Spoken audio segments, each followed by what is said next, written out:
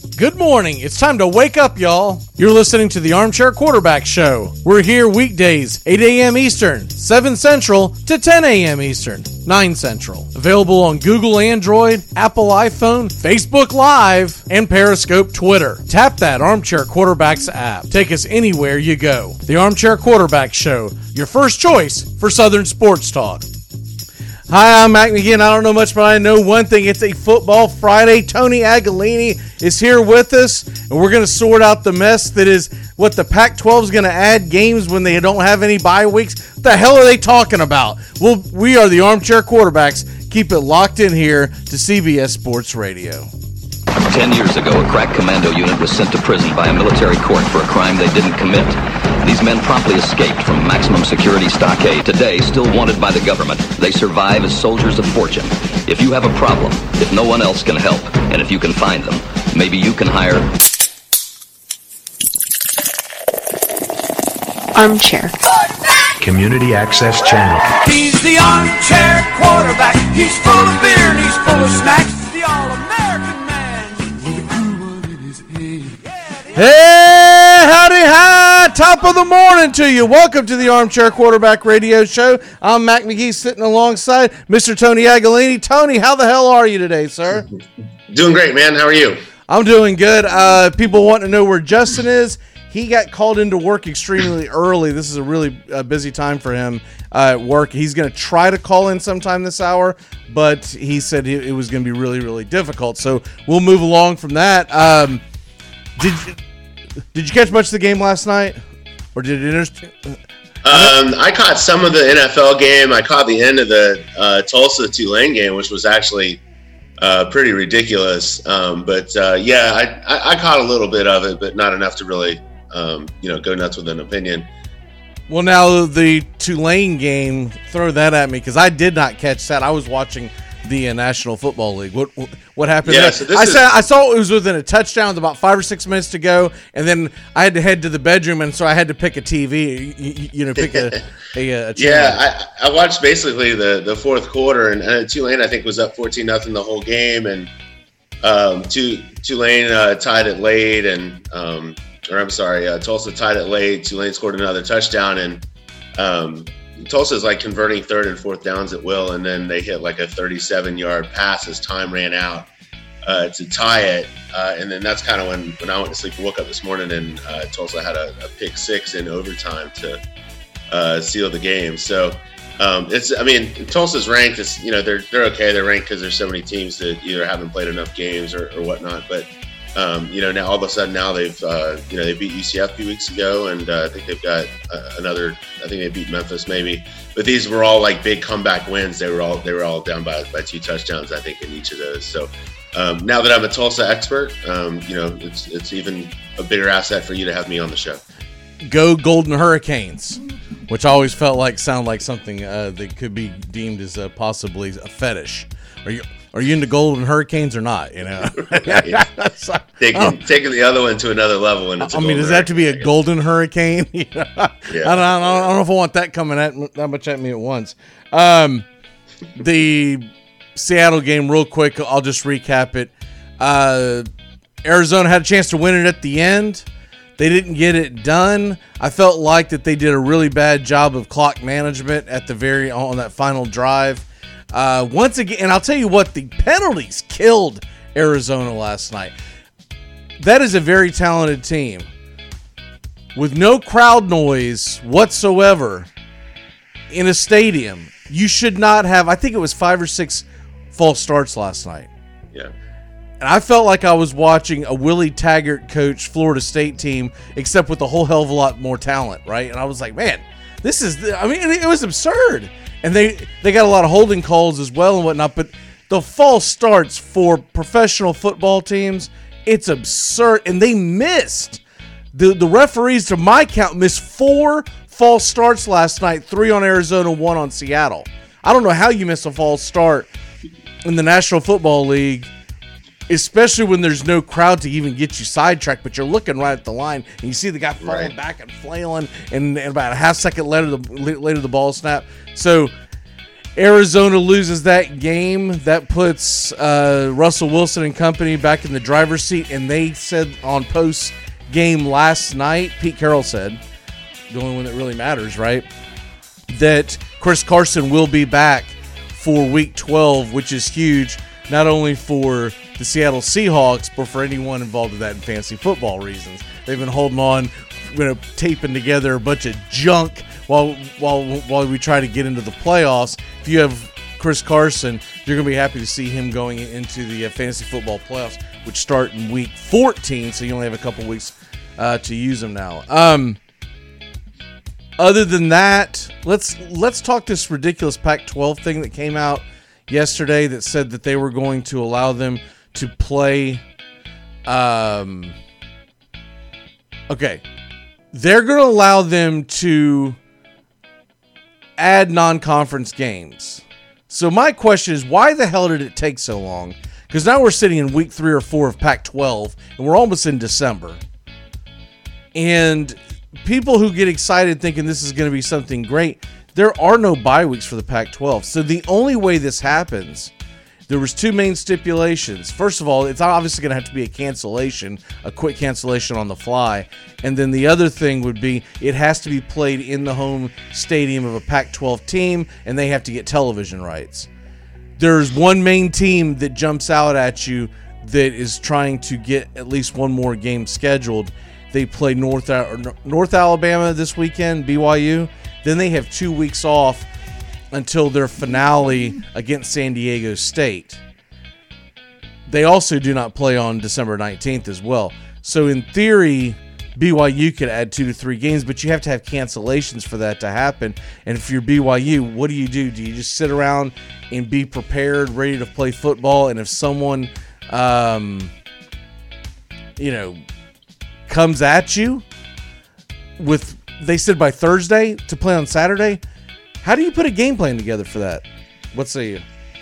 Yeah, it's it is interesting with all the stipulations and stuff. And I guess, is Wednesday, the last day where you have to kind of find out, what game's canceled. And they have shown some flexibility. I mean, we had a Sunday game at noon last week with UCLA and was that Cal, I think, that played Sunday afternoon with probably nobody watching. But it's good for BYU if they can get a couple of these games scheduled. And the first team everybody looks at is probably Utah to get the Holy War game in this year.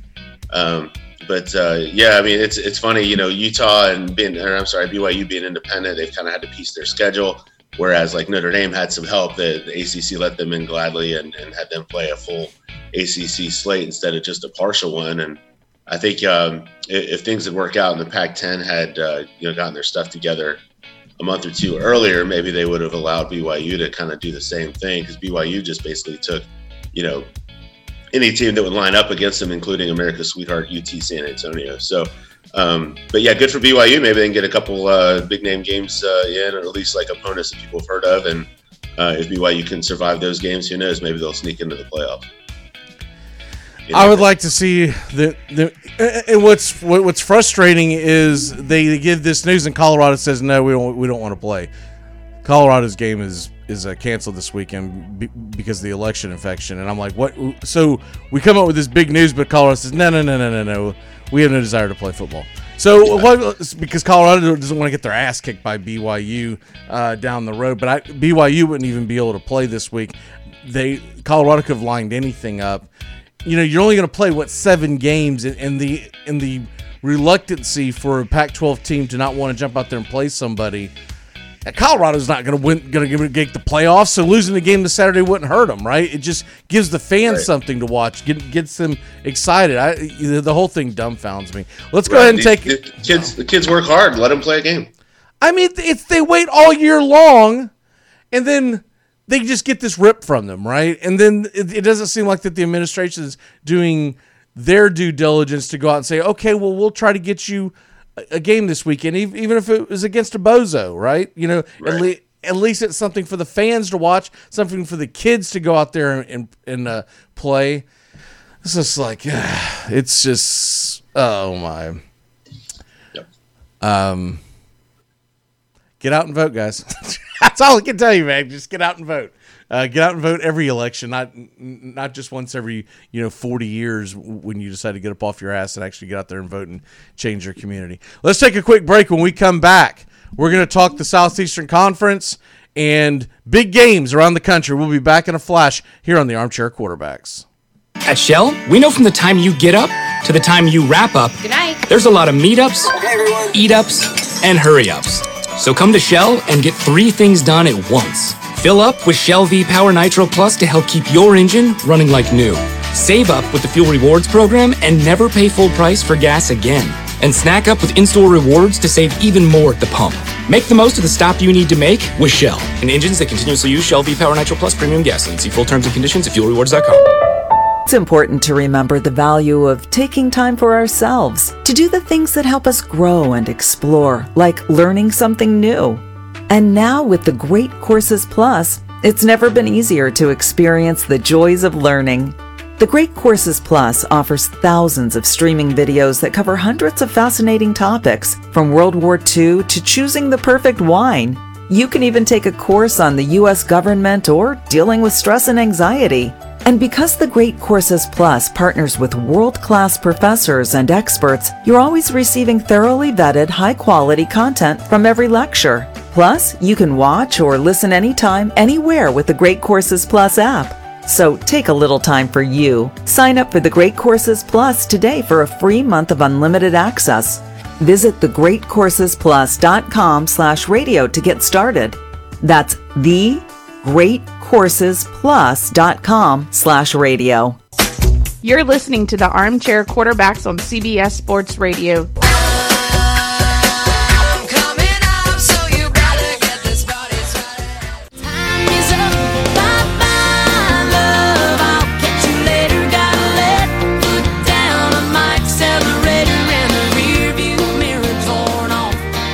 Welcome back here to the Armchair Quarterbacks, CBS Sports Radio, the Armchair Quarterbacks app, and Facebook Live.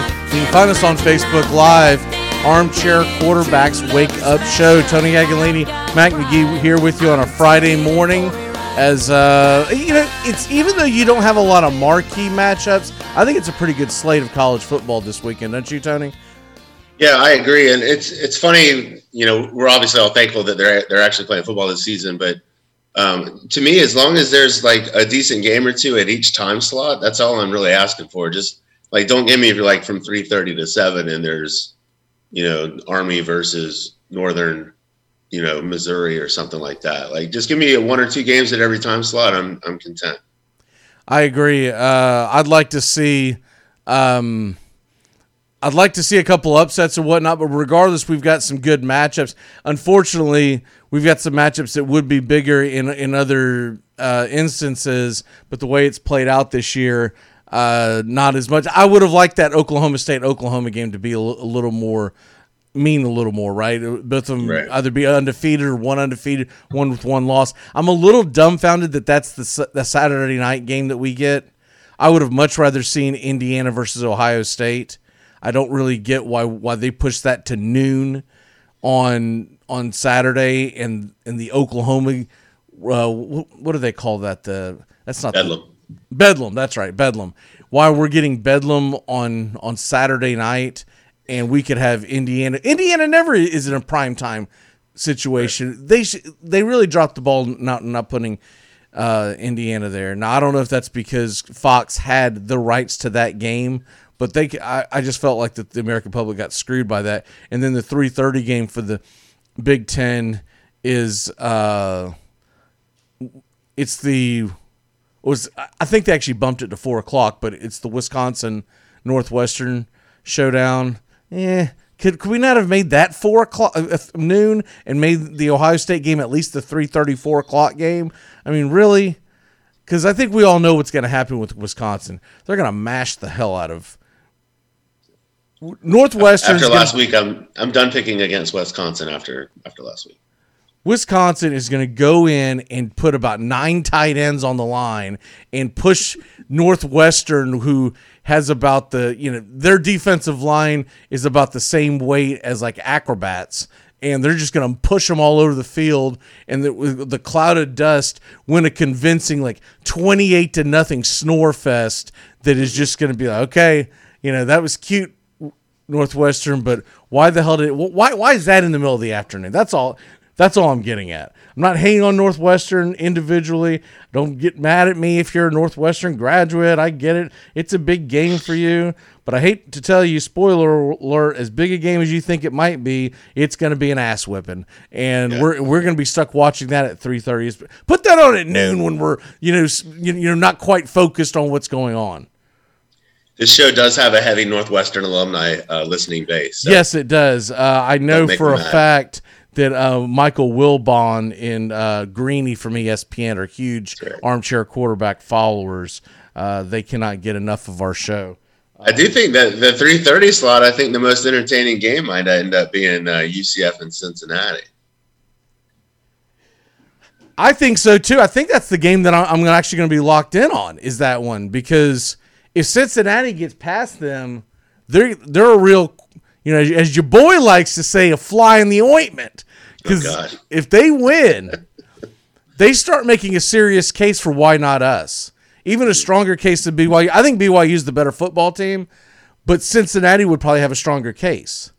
Not BYU's fault, but the facts are BYU has not played a very impressive slate, and unless they get lucky and Southern Cal gets a last-minute cancellation that gets them. I would love to see Southern Cal and BYU play. My God, that would be great. But I don't think that the football gods are on our side this year. Yeah, I saw somebody said the other day that BYU won the national title in '84, and there's another team about an hour and 20 minutes away that might have had a shot at that national title too, but we're too busy on probation. But BYU won it basically playing nobody, and the quarterback was Robbie Bosco, and somebody said even Robbie Bosco thinks this BYU schedule this year is cake. So, but yeah, I'm with you. I'd like to see him play Southern Cal or even like a UCLA or of course Oregon. In '84 when BYU won it, that was the biggest junk I've ever seen because the Orange Bowl winner was the freaking best team in the country. It was Washington. BYU beat a crappy Michigan team in the and had to come from behind. They had to come from behind. Yeah. It was like a fourth quarter rally against a 6-5 Michigan team. Yeah, it was Washington versus Oklahoma in the Orange Bowl that year, wasn't it? That sounds right. I just remember Robbie Bosco being the quarterback. I thought that was a cool name to say when I was a kid. But yeah, that was. Did you think it had something to do with the chocolate drink or something? Yeah, I'll have 2 Robbie Boscos and we'll call it a night. So, but yeah, I mean, the SEC slate I think it's not bad. I would have liked to see Texas A&M and Ole Miss play. As a Florida fan, I wouldn't mind seeing A&M drop a game just to kind of feel a little bit safer. With that, but in another game where Ole Miss could probably put up big numbers, and that final score would have probably had both teams in the 50s or so, since no one can seem to stop Ole Miss except for Arkansas or themselves. And I wanted to see what Mon can do in a giant track meet like that.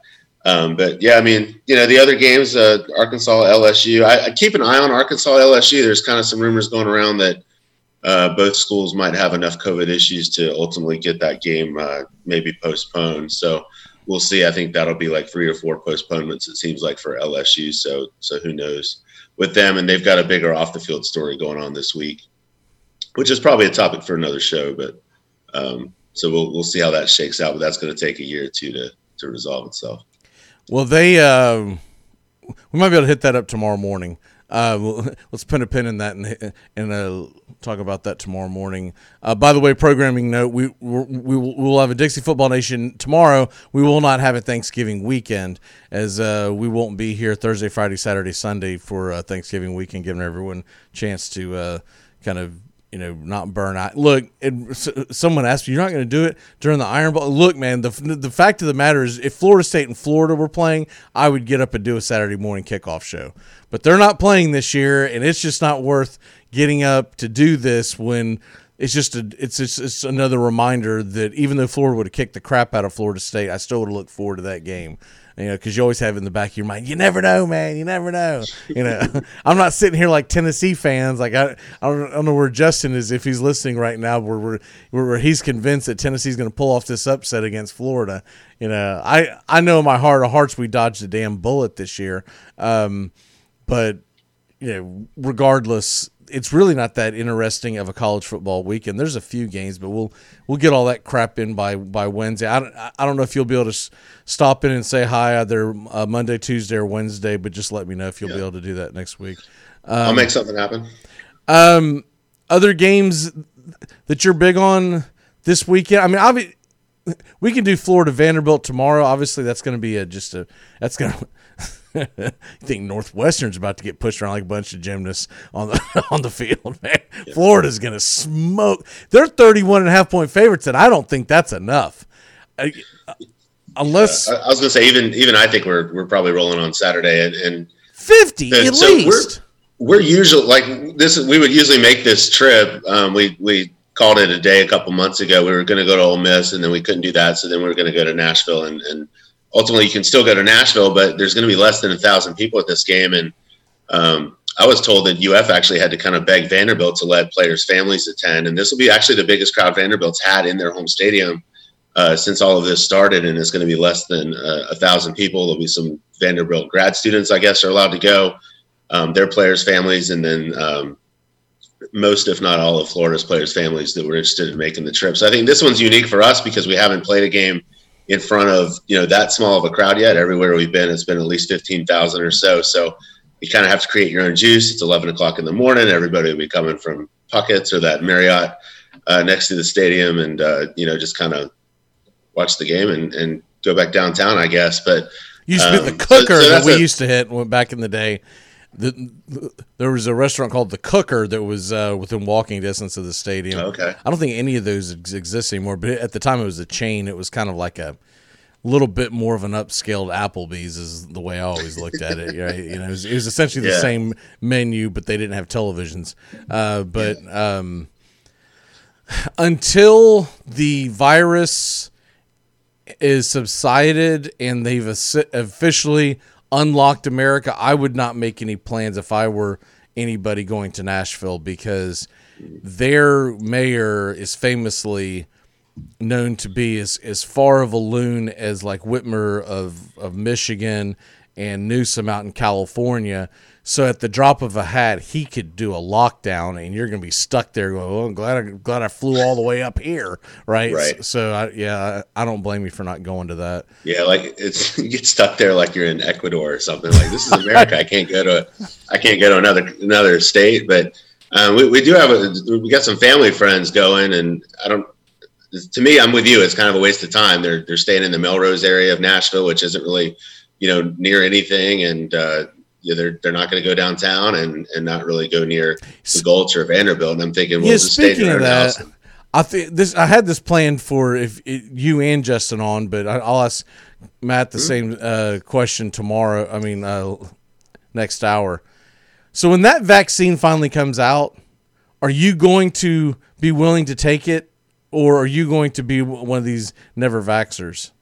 I wouldn't be a never vaxxer, but I wouldn't be the first in line to go get it. I'd probably wait to see, make sure everybody doesn't stop dropping dead, or all of a sudden, I know if some total stranger went to Chick-fil-A or not, because they're all tracking us now. But no, I would ultimately get it. I just wouldn't be first in line to do it. It's funny, that's a lot of people's opinion, but I'm like, well, then who is going to do it first? Because no one wants to be the first one. Military. I guess, well, yeah, that's going to be like a really dark movie where they just inject you when you're standing in the chow line. Yeah, I was going to say. What was that? I felt a prick somewhere. What was that? I was talking to my dad on the way down Saturday, and we were kind of talking about it. And he's like, well, every vaccine they have, they try on the military first anyway. Back in the day, he goes, I'm so full of, whatever they tried to shoot us up with back in the day. He doesn't think he'll ever get anything. So, but yeah, I guess that's what they kind of tested on to begin with, and, go from there. But I would get it. I just wouldn't be the first one. I think once we get one, you're going to see like 7 of them come out, and it's going to go from, man, when are we ever going to get it, to like a month later, you're going to be able to buy it at at your local Stop and Rob right next to the candy cigarettes to be just get it for $2 for $1. It'll be at the Dollar Tree, before June. 2 lotto tickets and one of those COVID vaccines, please. Exactly. That'll be $7. They work, but come to find out, you need to take them every day, and so they'll be addictive. And there we go with that. Ohio State, by the way, won't have fans in the stands because of the lockdown that they're doing. They're doing it pre-Thanksgiving, but for the Thanksgiving week, the governor was not going to. He had been allowing fans and friends and family in the stands. He's not going to do that because he feels like that is going to lead to people having big congregations going into Thanksgiving weekend. So they've decided against that.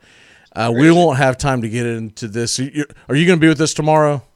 Yeah, I'll be. Okay, I've got something circled. You might have already read it, but if you haven't, go to ESPN.com. There is a really interesting article written about Florida State being basically a dumpster fire. The whole Willie Taggart and Jimbo getting into it with the AD. Because reading that, my question tomorrow is, and we can lead off with that, would be, who's in bigger trouble at this point? Is it Michigan? Is it Florida State? Is it Texas? Is it Nebraska? Is there someone else that I'm not thinking of? But those are the 4 that came to my mind for universities that were, and Texas is kind of a stretch because Texas is still having a decent year. It's not like they're terrible, but right. But you know how Texas fans think that they should always be undefeated, and even though they've only had like 3 seasons in my lifetime that I could consider them a top 10 team. Right. But I'm curious to see where that conversation goes tomorrow. We won't have time to do that today. Yeah, I definitely read it. I might have read it twice. But yeah, it was interesting. It was pretty deep. It was funny. I'm reading it and I'm scrolling and I'm scrolling and I'm scrolling. I'm like, well, I should have bought the hard copy of this thing. I didn't realize it was that long, but it was good. I didn't know it was as long as it was either. I was actually working and trying to read it at the same time. And I was like, my God, I'm going to have to take a break off of this. I'm going to have to I was like, because I thought it was going to be like your typical blurb that's like 5 paragraphs. That thing's the length of your freaking. It's like at least the length of your torso. It goes on and on and on, and then they got pictures involved in there, and it's all what I was fairly familiar with. But when it's laid out into a timeline, to me, it gives a better perspective of why it didn't work out with Jimbo and why. And even though you still have these people that say that Willie Taggart should not have been fired, you would not believe the FSU Twitter. I'd say there's a good 30 to 40% people who still think that Willie Taggart should still be there. You read that, and there's a couple of paragraphs that really stands out that shows that this is why he was let go, because it was just there was no discipline. But it's funny in the article, though. I know you got to run. Almost in the same breath, when she writes about that, she talks about how undisciplined the program was and how the players were saying that it was kind of a joke compared to what Jimbo was running.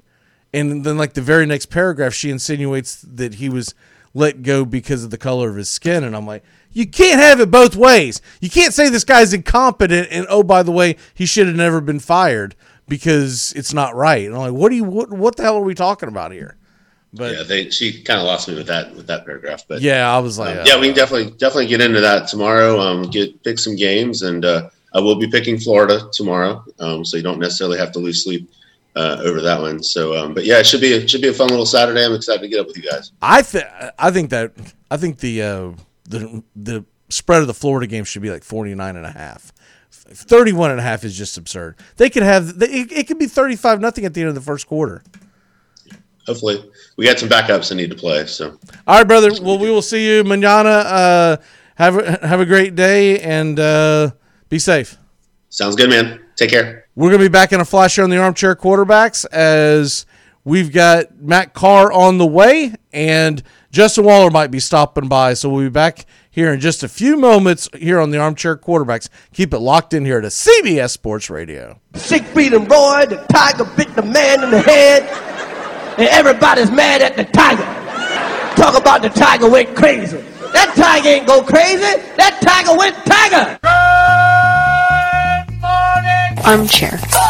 Good morning. Good morning. Good morning. Good morning. Good morning, y'all. Get your morning started off right. Weekdays with the Armchair Quarterbacks, riding shotgun with you wherever you're heading. Good morning.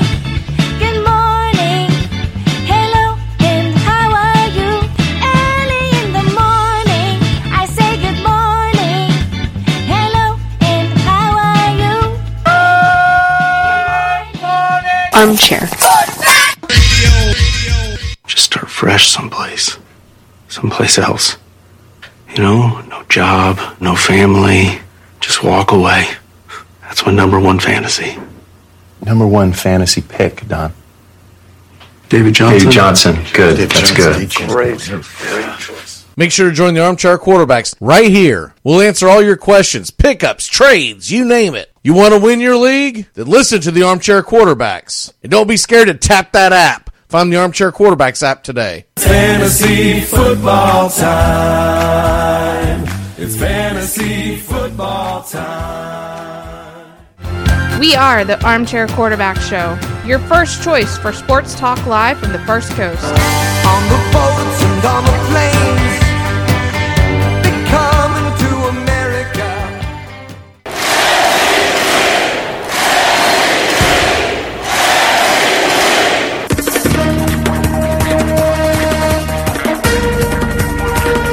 If you're looking for gifts or stuff for yourself from all teams, from all sports, it's MVP Collectibles in the St. Augustine Outlets Mall. Suite 245 across from the food court, MVP Collectibles has all 32 NFL teams, every SEC, every ACC, teams from the Big Ten, and 10 different Major League Baseball teams. That's MVP Collectibles. It's where the Armchair Quarterbacks can be found just before game day to get our man cave popping no matter what team you love.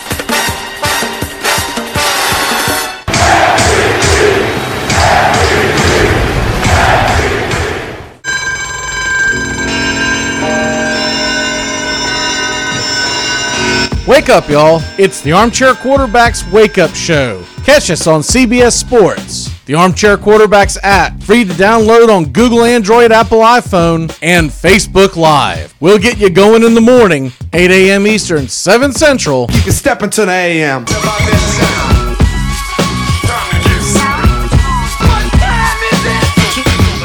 What happened? Oh, man, he promised he wouldn't take the chairs. What the hell happened? How are you locked in there? Where the hell's all of our stuff? Well, this guy came by to look at the unit, and he said he didn't think it was big enough to fit a grown man. So, you got in voluntarily? I was trying to make a sale. Oh, man, if I ever run into that guy again, you know what I'm going to do? Bend over?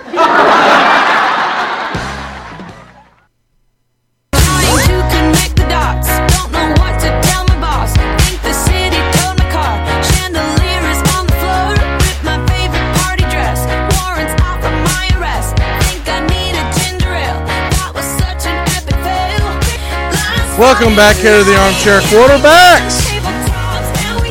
We're coming to you live on a Friday morning, CBS Sports Radio, Facebook Live, the Armchair Quarterbacks app. Tap that app.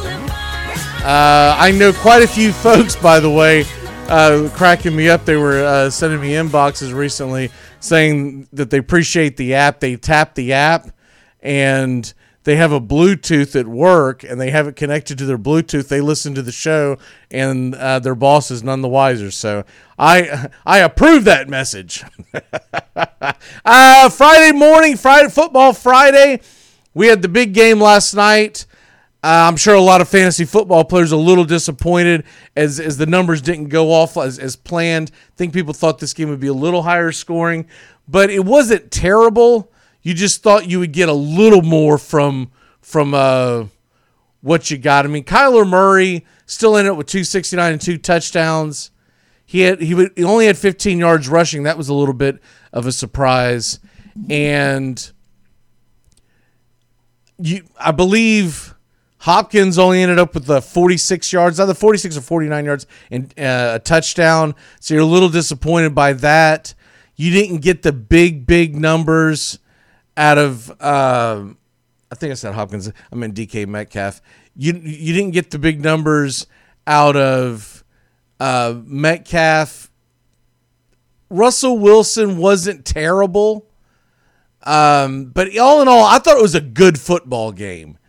Not everything turns out to be fantasy gold, but if I get a good football game, I'm happy nonetheless, because a lot of times we get stinkers on Thursday night. So I enjoyed the game. I would have liked to have seen the thing go into overtime, because I had some shares on both sides, and I would have liked to have seen the game get extended, so I was pulling for them to tie it up. I didn't really care who won, although I am a big Russell Wilson fan. I'm turning into a Kyler Murray fan as well. By the way, Russell Wilson, 197, 2 touchdowns. You want a little more from that from Russell Wilson, but all in all, you can't complain when your quarterback does get 2 touchdowns, because that's usually something that a lot of quarterbacks end up not getting every week.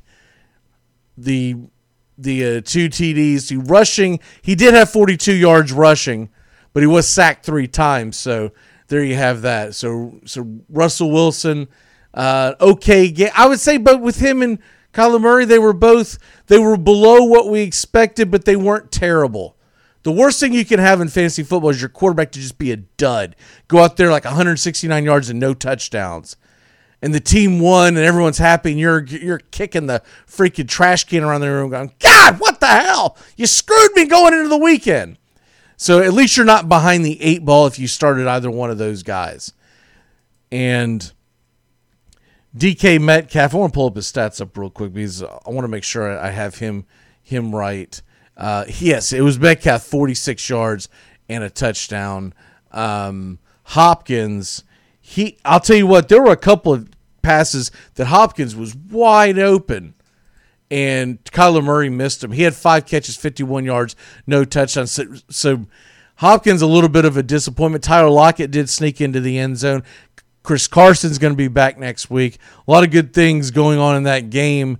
And as far as that running back situation in the Arizona backfield, it's a crapshoot, guys. It just is.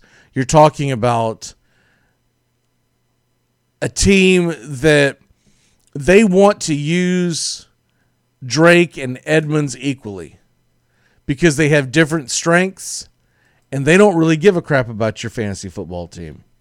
So going forward, no matter who you end up starting, realize, unless you're in the room with them, you don't know what their game plan is. So unless you're in the room with them, you won't know how they're going to be utilized from week to week. And if you're going off of what some fantasy website's telling you, they're guessing too. What you want is utilization. You want touches. You want opportunities for your player. When it comes to Drake and Edmonds, it's always going to be a crapshoot. In the leagues where I have Edmonds in a few of them and I've started them, it's because I'm either have got buys or I just have bad situations because of injuries, etc. at running back, and I'm okay with Edmonds only going out there and possibly getting double digits. That's what I'm rooting for, is a double digit situation. Chase Edmonds, by the way, I mean he made some really good catches last night, and you'd like to see him get more involved in the offense, but he did have 36 yards. He did score a touchdown receiving, and he got 13 yards rushing off of 2 attempts, which that's Edmonds' strength to the entire team is always going to be catching out of the backfield. Drake, they try to pass to him a little bit out of the backfield, but in their heart of hearts, in like a 3rd and long situation, they're going to go with Edmonds in that backfield. Drake did sneak into the end zone with a touchdown catch with 11 yards, but 20. I mean, you're talking about a team that gives up a lot on the ground, and he had 11 carries, which isn't that bad of a sample size, and only got 29 yards rushing. What is that, like around 2.5 yards a carry just over that. That is just absolutely terrible. And I wonder how much longer that they go with him. The problem is I think you're always going to see him out there in the goal line situation. So Edmonds, for him to score, has to sneak out of the backfield within right around the time they get in the red zone, and you hope he sneaks in there. All in all, Drake finished with 29 yards rushing, and he had 31 yards receiving. He did get in the end zone, and that's what you like, but there are going to be some weeks where you're going to be very disappointed in Drake, and that's why I told people drafting him was just fool's gold all year long. Anyways, moving on from that, we got Matt Carr at the top of the hour. We're going to get into some NBA talk along with the NFL when he gets here. I'm going to go ahead and throw three of my picks because it doesn't look like Justin's going to make it today. So I'm trying to do NFL six-packs on Friday, and then I do an NFL six-pack on Saturday, on the Saturday show. So I'll go ahead and give you a few of mine, and then we'll go from there. One of the games that I really like, I want to make sure that the line is still sitting there this morning. It's now gone up to +2. Give me the Packers, +2. I think they're the better team. I get it that Indianapolis is at home. That means nothing. I get it that the Colts have had, 11 days they will have had to prepare for the Packers. That usually helps. But if it gets into a duel, give me Aaron Rodgers. And the fact that he's an underdog in this game, I don't see it. I think the Packers are a better team. I think they played one of their worst games last Sunday against Jacksonville, but they found a way to win. And you don't get that. You just don't get that all the time. A lot of times you play a terrible game, you lose. They probably should have lost to Jacksonville. They found a way to win, and that just tells me something about this Green Bay team going forward. I like Green Bay a lot in that game. The other one, the Minnesota-Dallas game. Minnesota's giving up 7. I don't think it's enough. But I'll tell you the number that I really like. The Minnesota Vikings team total right now, if you jump on it, is 27.5. I guarantee you that goes up to 28 or 28.5 by Sunday. I think the Minnesota Vikings are going to roll. Dallas, I get it. Dalton's back. But what the hell has that meant? And Minnesota's playing a lot better football. I don't like the fact that they're coming off that Monday Night Football game that usually spells trouble, but it is a late kickoff, so you do get a little bit of an advantage there that I have to get up early on Sunday so they can get a little more work in this week. I don't see how Dallas is going to keep that Minnesota offense under wraps. So 27.5, the total team total for the Vikings. I really like that game. And then here's the one where there's two offenses that are going to struggle. They're expecting rain, 40-degree temperature. There's going to be some wind, but it's not going to be drastic. But you're talking about 15-mile-an-hour wind. Okay, that's nothing. Yeah, that's nothing terrible. But I'm just talking, when you put it all together, it's going to be a rainy day. It's going to be a little bit of wind. It's going to be a game where Cleveland Browns and Philadelphia Eagles, their offenses have not been hitting on all cylinders. And yet their over-under is sitting at 47.5. I like the under on that one big time. Cleveland, the past couple of games that they've played at home, and though it's not expected to be as windy, they've played better offenses and haven't even hit 30 points as a total the last two games. Remember the low-scoring slugfest with the Raiders, and then, of course, again with Houston. I think both of those offenses are better than the Philadelphia Eagles offense. And the Eagles' defense is not terrible. They will do enough to slow it down. And Cleveland wants to get a little bit of a lead. And then I think you'll see Cleveland get Chubb in your lineup. Get Kareem Hunt in your lineup. I think you're going to see a lot of that going on this Sunday. If you got either one of those, I think you're going to see a heavy dose of that. And so I'll save my other three picks for when Matt joins me at the top of the hour. But those are my three picks on this side. Green Bay +2. Minnesota team total +27.5, and Philly -47.5. I have not seen the line. I think they've pulled the line down, but I'll be interested. Oh, it's back up again. Purdue is giving up 2 points. If you're looking for a game today, Purdue is giving up 2 points at Minnesota. I don't think there's any way in the hell Minnesota's going to beat Purdue.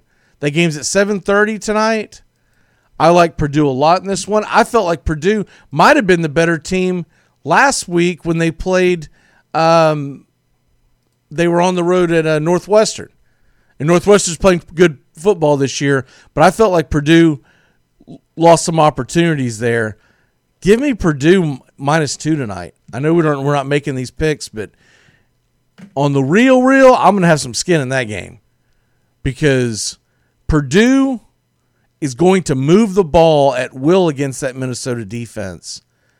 And I just think Minnesota's being overrated from what they did last year, but they lost so many people to the NFL draft. This is a complete rebuild for Minnesota. Remember, PJ Fleck has not been there long enough where he's just putting more cogs back in the engine. He's not Nick Saban out here, right? He doesn't have 5-star after 4-star after 5-star after 4-star going, get in there, take over. He's got guys that, hell, even if he was the one that recruited him, he recruited him at his very bottom. He had his best recruiting class last year. Those guys are all freshmen. You won't see them make huge contributions until next year at the very earliest. This Purdue team is well coached. It's a veteran team, and they're going to go into Minnesota, and I think they beat Minnesota probably by double digits. I don't see how Minnesota's defense, which has been a sieve all year long, I don't see how they're going to hang in there. It's going to be one thing after another tonight when you watch that game and you get locked into it. I think you're going to see Purdue put their – I'm not going to say they're going to move the ball at will, but I see a score something like Purdue winning 31-20. Syracuse, Louisville's tonight as well. A little interested in that game because the spread is so high. And I'm tempted to take Syracuse plus 17.5. It was 18.5 yesterday. Evidently, a lot of people have that same thought. They jumped on it, and it's down to 17.5. By tomorrow, it's going to be even closer. Louisville has played so up and down all year long, and the only win that you could hang their hat on, realistically, is the Florida State game. Well, that's not a win. Florida State's terrible this year. They've had 15 guys leave the program from injury, or they've decided to transfer, or they're getting their degree and they're like, I'm not going out here and getting hurt. It's a complete rebuild at Florida State from the ground up. I heavily encourage people to read that article on ESPN.com. It might be a paywall thing, so I apologize if you have to ESPN Plus it or something, because you know how some of their things are like that. But if it's not, it's a good article. It's a lengthy article. You want to read it. When you sit down and read it, set aside a good 10 to 15 minutes, because you're going to have to sit there, comb through it, and you might have to reread it a couple of times, because just trying to grasp, because the names, I hate when they do this, when they write an article and they mention the guy's name once and then they just start throwing the last names. And unless you're a diehard Seminole fan like myself, you don't know who the hell Will Cox and Miller is, and they just keep throwing the names back and forth. I'm like, you really should preface that with what their role is at the university every time you mention their name. You may not have to give the entire name, but at least put in parentheses, athletic director, booster club, et cetera, et cetera. Because if you dropped me in the middle of an article that was like that, telling about how Baylor football fell apart, right? I would need to know, and a reminder of who these, when you're throwing 5 or 6 names at me at once, remind me who the hell these people are midway through the article, because unless it's a household name, how are you supposed to keep this straight? But it is a good article. It's it's done well. It's a weird swipe that she made at the end that was really strange about Willie Taggart being released because some of the sour grapes in the Florida State community thought that it could have been racially related, even though she had just stated 3-4 paragraphs consecutively prior to that about how terrible he was doing as a head coach, about how he had no direction whatsoever, which this is the reason why everyone wanted him out. You could see it. You didn't even have to read that article to know that Willie Taggart did a terrible job as head coach at Florida State. Because every game you watched, they were the most penalized team on the field, and it wasn't just silly penalties like holdings and false starts. It was dumb penalties.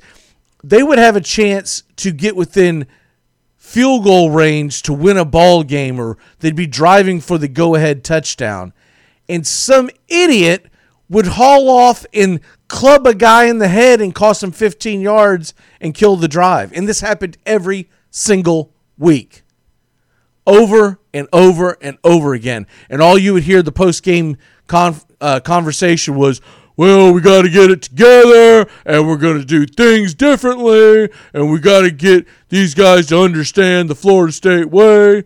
And they were talking about some of the antics that he pulled. They pretty much felt like that Willie Taggart was a clown. That was the gist of it.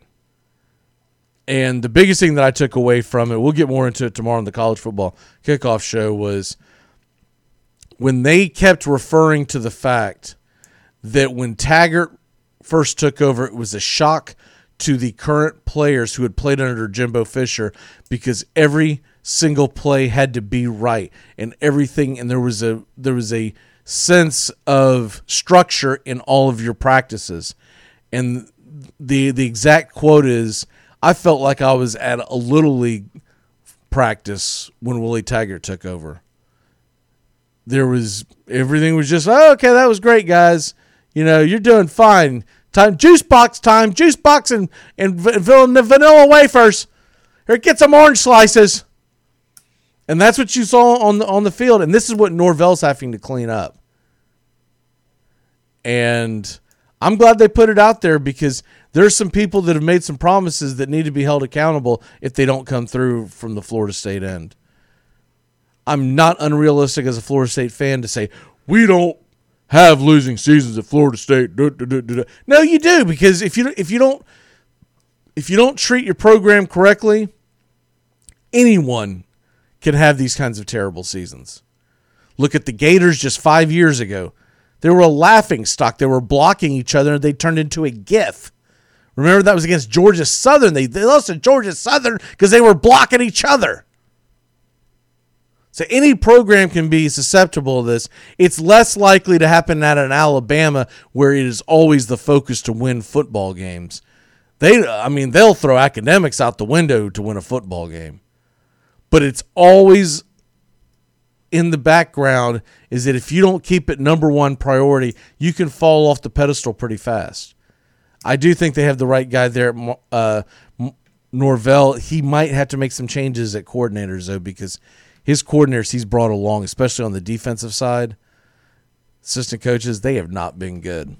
All right, let's go ahead and take a quick break. When we come back, Matt Carr will be with us, and we're going to get into the world of the NBA. The NBA draft happened a couple of days ago. We're going to talk that. We're going to talk the National Football League game, and we'll hit you with the rest of our NFL picks. We'll be back in a flash here on the Armchair Quarterbacks. Keep it locked in here to CBS Sports Radio. CBS Sports Radio. You're listening to the Armchair Quarterbacks on CBS Sports Radio, #1 sports station. Good morning, and this is your Armchair Quarterbacks Sports Flash. We've got triple action header on a Friday night in college football. At 7 o'clock, Syracuse getting 18.5 at Louisville. The over-under 56.5. UMass plus 33 at the Fighting Willie Taggarts. The over-under is 51. New Mexico, plus 7.5 at Air Force. That over-under is 55.5. On Saturday, it all gets started on the Dixie Football Nation by the Armchair Quarterbacks, 8 a.m. Eastern to 9 a.m. Eastern. Facebook Live, Armchair Quarterbacks app, and some of your CBS Sports affiliates. It all gets rolling at noon. Clemson, 35.5-point favorites at Florida State. Indiana is getting 20.5 at Ohio State. No fans are allowed in the stands because of protocol set by the governor of Ohio for the Thanksgiving week. Illinois, plus 14.5 at Nebraska. That over-under is 59. LSU, minus 2 at Arkansas. 62.5 is the number. The Florida Gators, minus 31.5 at the Vanderbilt Commodores. 68 is the number. 3:30 Eastern. Iowa Hawkeyes, minus 2.5 at Penn State. Cincinnati, giving up 5.5 at the Central Florida Golden Knights. That over-under is 63.5. The Cal Bears, minus 3 at Oregon State. San Diego State, minus 1.5 at Nevada. A few games at 4 o'clock Eastern. You got Virginia Tech, minus 3 at Pittsburgh. Kentucky getting 30 at Alabama. Kansas State plus 11 at Iowa State. The Wisconsin Badgers at 4:30, giving up 7.5 at Northwestern. And at 7 o'clock Eastern, the Tennessee Volunteers are getting 11 at Auburn. That over-under is 50.5. Mississippi State getting 24.5 at Georgia, while the Liberty Flames are a field goal and a hook dog on the road at the North Carolina State Wolfpack. Oklahoma State getting 7 on the road at the OU Sooners. The number is 59. Later action, you've got Arizona getting 11 at 8 o'clock at Washington. Michigan minus 10.5 at Rutgers. And the USC Trojans, they're giving up 3 on the road to Utah. On Sunday, the Armchair Quarterbacks Stardom, Sid'em, DFS Pick'em show starts at 11 a.m. Eastern to noon Eastern. And then the action gets rolling 1 p.m. You got the Philadelphia Eagles getting 3 at the Cleveland Browns. That over-under is 47.5. Falcons at Saints plus 4 to Atlanta. 51.5 is the number. New England minus 2 at Houston. 49 is the over-under. The Pittsburgh Steelers giving up 10.5 on the road to the Jacksonville Jaguars. Over-under of 46. Tennessee plus 5 at Baltimore. The number is 49.5. 4 o'clock, you got the Jets plus 10 at the Chargers. The over-under is 46. Green Bay plus 2 at the Colts. 51 is the number. And the Dallas Cowboys are getting 7 at the Minnesota Vikings, with the over-under sitting at 48. Monday Night Football has the LA Rams plus 4 at the Tampa Bay Buccaneers. That over-under sits at 4. And that's your Armchair Quarterbacks Wake Up Show, CBS Sports Flash. Stay tuned for more of the Armchair Quarterbacks on these CBS affiliates, our Facebook Live, and the Armchair Quarterbacks app. Tap that app today.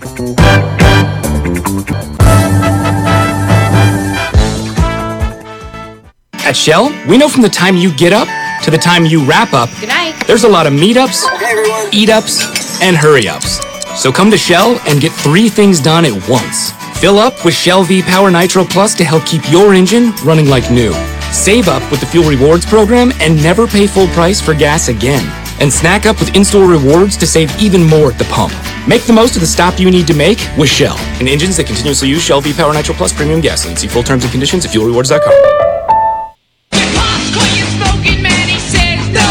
You're listening to the Armchair Quarterbacks on CBS Sports Radio. You gotta fight for your right. Armchair. Community Access Channel. It's like people only do things because they get paid. And that's just really sad. Look, you can stay here in the big leagues and play by the rules, or you can go back to the farm club in Aurora. It's your choice. Yes, and it's the choice of a new generation. I've been hoodwinked. I've been bamboozled. Left for dead. Welcome back to the Armchair Quarterbacks.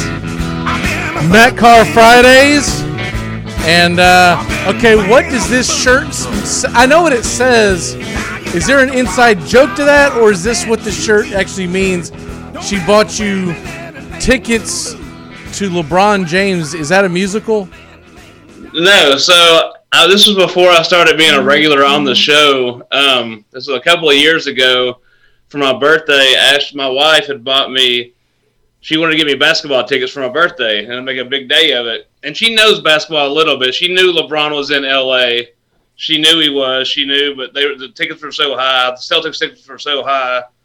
Went home for lunch, came back, and all of a sudden something popped up. Cleveland versus Atlanta. They were like cheap tickets, really good seats. And she's like, buy now. And she didn't realize she had a brain fart and thought she just got a really good deal on some LeBron James tickets versus Cleveland and Atlanta, which at that time they were the two worst teams in the league. But it was a fun day. It was a fun trip. Anyway, I made this shirt to wear to the game in Atlanta, which we had a good trip. So this was right after he went to L.A.? Yeah. Okay.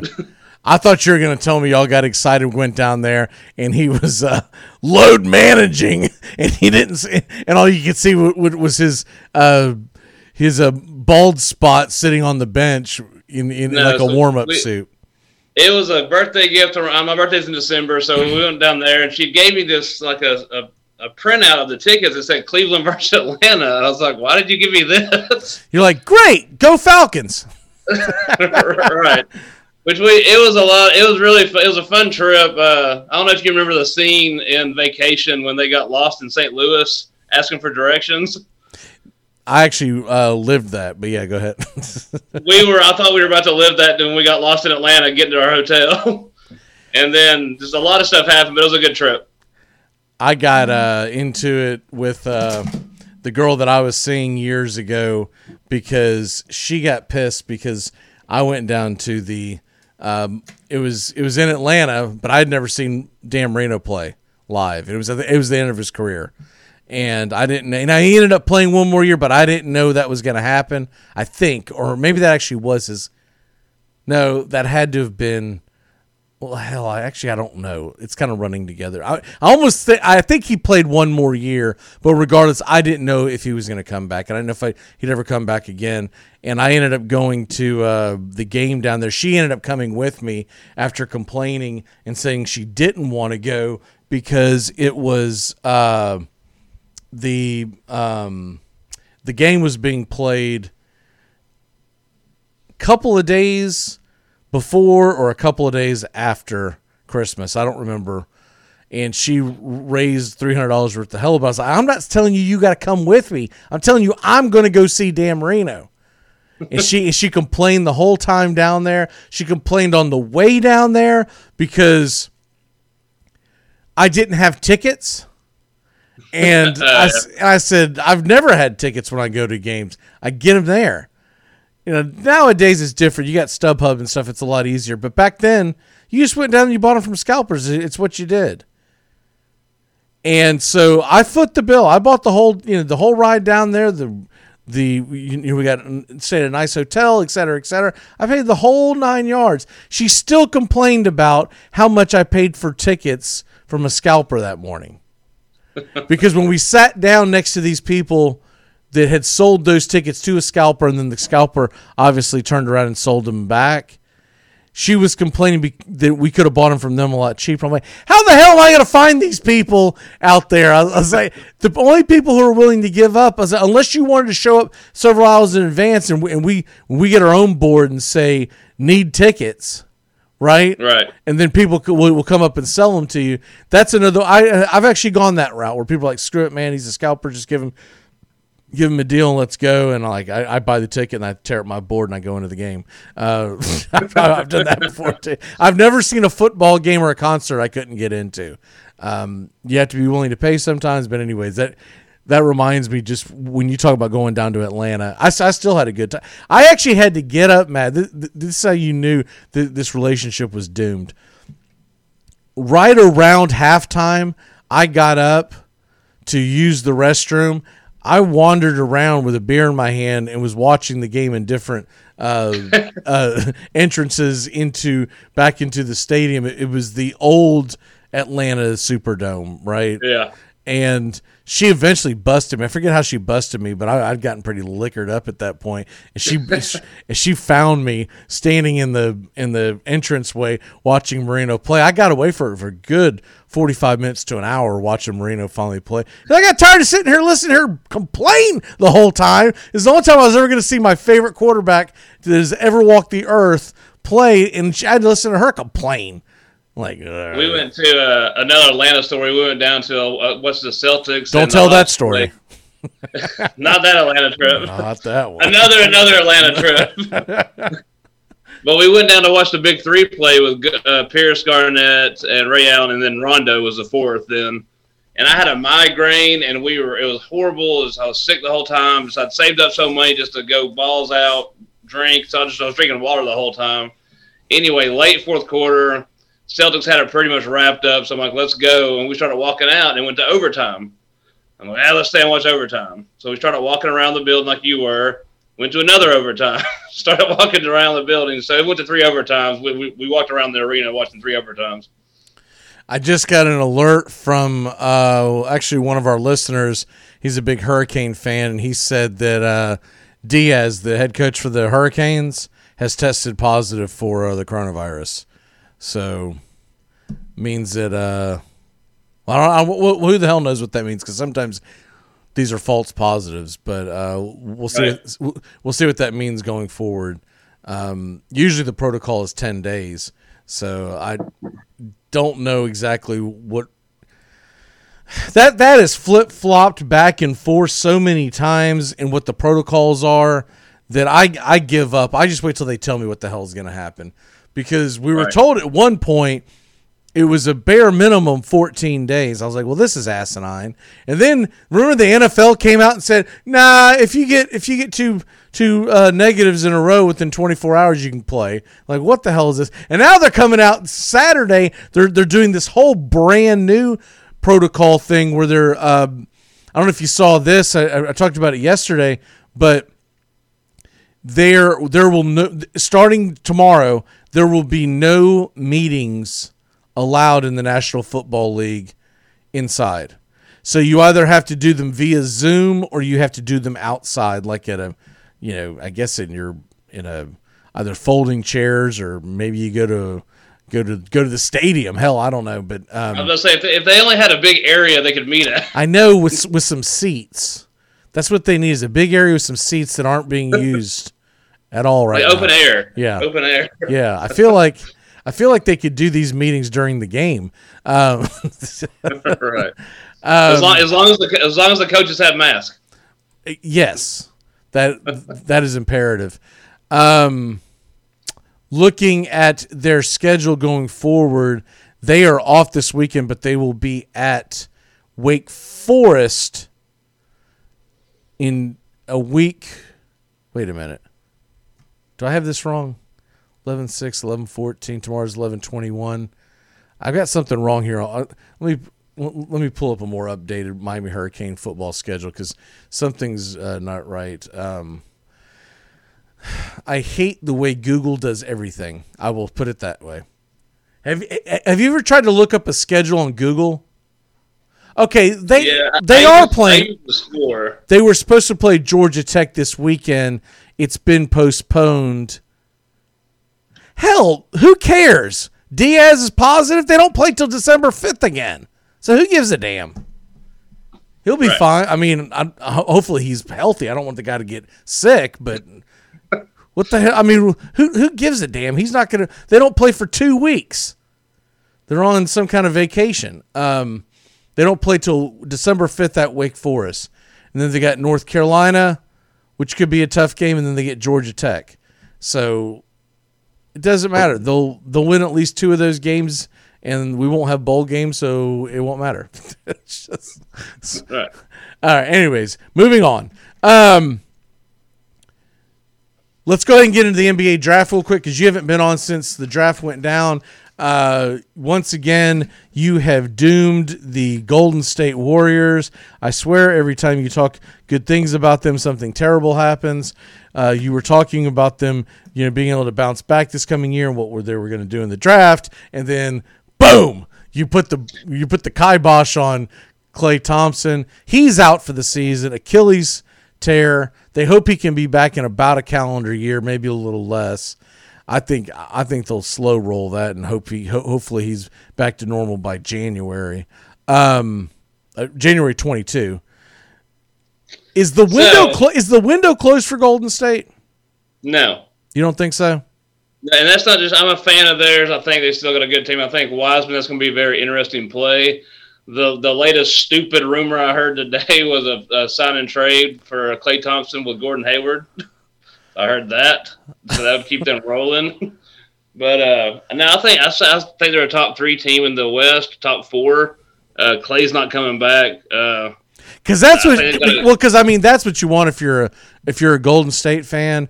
You want a durable guy to replace Klay Thompson. Let's go out and take on Gordon Hayward's $31 million. Right. I don't see how that could go badly at all. Right. That's a stupid rumor I heard today from some website. I don't know, called The Onion or something. I don't know. Isn't? Oh yeah. If you see it, I'm just kidding. Didn't Thompson just sign? Huge, yeah. So he's locked in for 5 years. Is it 5 years? Okay, so he still has 3 years left on his contract if he finally plays next year, because he didn't play at all last year. Right. And I felt like he signed it just before, like he signed it in July of 19, right? He signed it when he got hurt, because that was a big deal. They're like, okay, we still have faith in you. Here you go. July of 19, and it was a 5-year deal. Okay, I thought it was a 4-year deal. Regardless, he'll have 2. It might have been. Regardless, it's a 2 to 3 years left if they did make that trade. But what the hell does Boston gain from that? Exactly. They get a 33-year-old Klay Thompson coming off of Achilles and knee injuries. I'd rather just get rid of him. In other words, you can have Hayward, give us Wiseman, and everything's okie dokie. Right. Because apparently Danny Ainge refuses to get a big. So, yeah, it's ridiculous. What the hell happened in that draft? I'm not happy with Aaron, but I think we should have got a big. I think Naismith is going to be good, right? That's not my issue. And I actually do like the kid out of Oregon. But they didn't draft any kind of a power forward or center, period. Yeah. What did they end? I still don't know what they got. What the hell did they get for the big man that they drafted, but they gave to Memphis? Or it was a guard. What did they get for that? I have no idea. I have no idea what they got. I never even heard. Yeah, I know they traded that pick, and I was like, great, more picks. But then again, I've also heard Drummond signed with Cleveland, but Drummond still has a chance to get. I don't know. Ainge has to do something this year, man. This is ridiculous. Like, we haven't had a big man in 4 years, 5 years, 6 years. Enes Kanter picked up his $5 million option. Yeah, shocker there. What? He stinks, so of course he's going to pick up his option. Right. So another thing, this is not anything center related, but it'd be cool just because I'm a big fan of him. Avery Bradley declines his player option. I wouldn't mind seeing him back in Boston. What is he, 60? I mean, I've always liked him, man. I've just been a big. I like him too, but we missed his best years, so that's not that exciting. What I don't understand is that when they made the trade to Detroit. Memphis. Oh yeah. Sorry. One of the guys that I liked the most, his name's escaping me, but all the reports that I read, the big man from Colorado was still there. They ended up getting drafted early second round, and I thought for sure that's who we were going after. I didn't think there was any way we were not going after him. Yeah. Like I said, as soon as we drafted, we were in a big group message with Austin Nelson and some other people, and he's a big Vandy fan too, though. So he's big behind Naismith. But then I texted my other buddy. I said, "What do I need to know about this guy?" He's like, "It's a solid pick. He's a good DN3 guy. Great shooter." He's looked upon as I'll tell you this, from all the combine stuff that I read, he's looked upon as the best shooter in the draft. Right. So he's just, but he's just another guy that's going to spot up on the 3-point line and just sit back there and try to shoot. And Boston needs someone in the paint. They have also rans in the paint. Yeah. They have, I mean, not to knock the guys, but the guys they have in the paint are not big time players. I would have at least liked to see what the kid from Colorado could have done. But I think Williams is going to be good he's starting to get some playing time last year. I think he'll be a decent center, but I mean, I still want to. But you need depth, right? Like, in other words, he's not going to play 48 minutes a game, and I just don't know where they go after that, because when just looking at the whole thing and seeing how it played out, I don't understand why they didn't go after a big man at some point. I mean, the bigs are going away in the NBA. We know that, but you still need somebody down there. Yeah, here we go. I'm gonna find that cat, because I'm telling you, when I saw it unfold, so Desmond Bane was the kid from TCU that they were so big on, but round 2, the kid from Colorado, there he is, Tyler Bay. He went to freaking the 76ers. And of course the 76ers moved Al Horford, but it said he was traded to the Mavericks too, but I don't understand all that stuff, so. Right, but my point is Tyler Bay could have been someone that they could have. Right, yeah. Dumbfounding. I'll tell you that who do you think was the best fit at the top of the draft?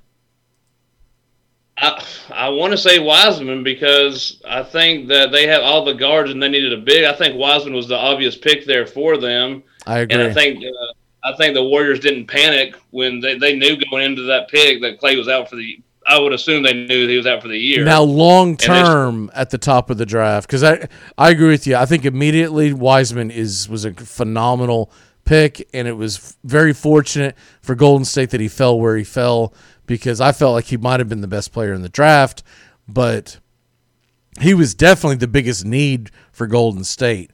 Golden State gets screwed if Minnesota grabs Wiseman. Right. I still think, I mean, with Wiggins there, Draymond Green, Steph Curry, and Wiseman, I think it's still going to be, man, I ain't picking anything, but I think it's going to be fun to watch Golden State this year. I'm telling you right now, if Wiseman went to Memphis, what was on my head, if Minnesota would have went Wiseman, I think Golden State would have went Patrick Williams out of Florida State, because they were going to go big.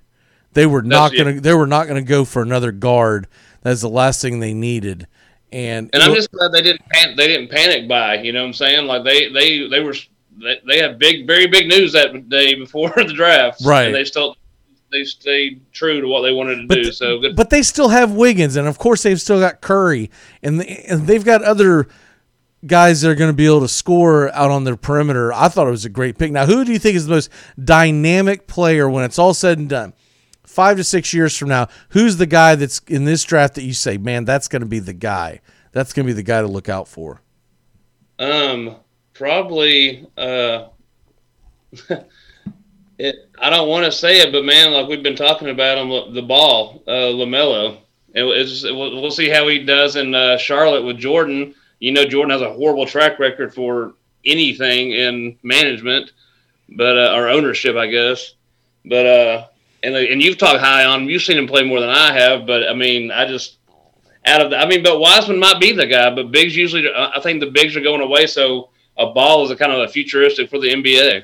I really do think it's going to be ball. I'm interested to see what Patrick Williams develops into, but I'm telling you, we're 2 to 3 seasons to see what he's doing.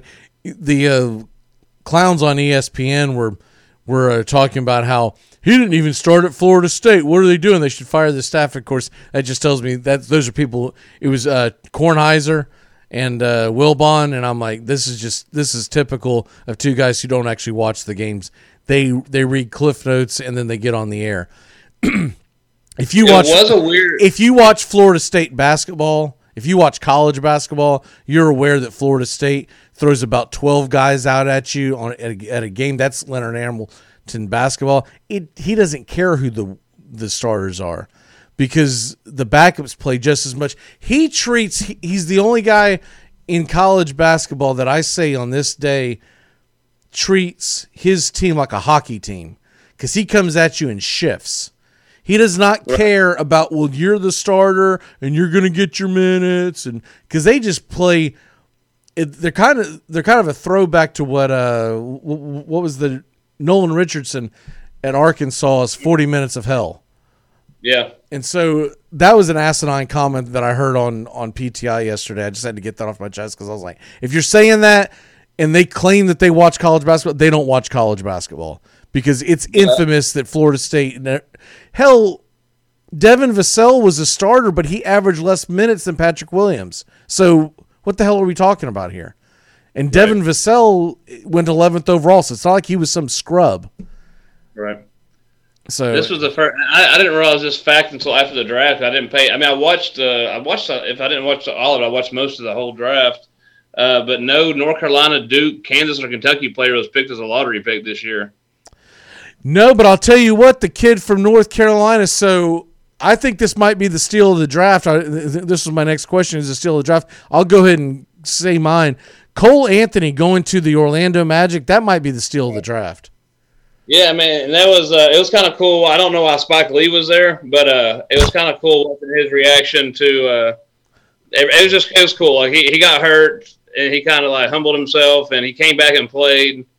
I don't know. It was pretty cool. I was happy for him, man. I'm gonna guess he's some kind of family friend to Cole Anthony. I guess they're from New York. Is that what it is? Maybe I think they're from New York or something Possibly. like that. Possibly. Yeah, so but it was just as soon as they showed the highlight and Spike Lee dancing around, I was very confused. Yeah, it's like, okay, are you all of a sudden a freaking North Carolina fan, or are you a Orlando Magic fan because James Dolan tells you that you can't go through the employee entrance anymore? I already forgot about that. That's funny. Freaking weirdo. I'm sorry, man. You're a multimillionaire. You don't need to be going through the freaking, popcorn stand. You need to be going to the employee's bathroom. Okay. Just putting a cap on the draft. All in all, who do you think won draft day? I haven't did a deep dive into that, honestly, so I don't know. I'm gonna throw one at you that you're probably not gonna like. Probably Philadelphia. Philadelphia, I think. Yeah, I mean that's what I've been hearing murmurs of as well. So I'm curious.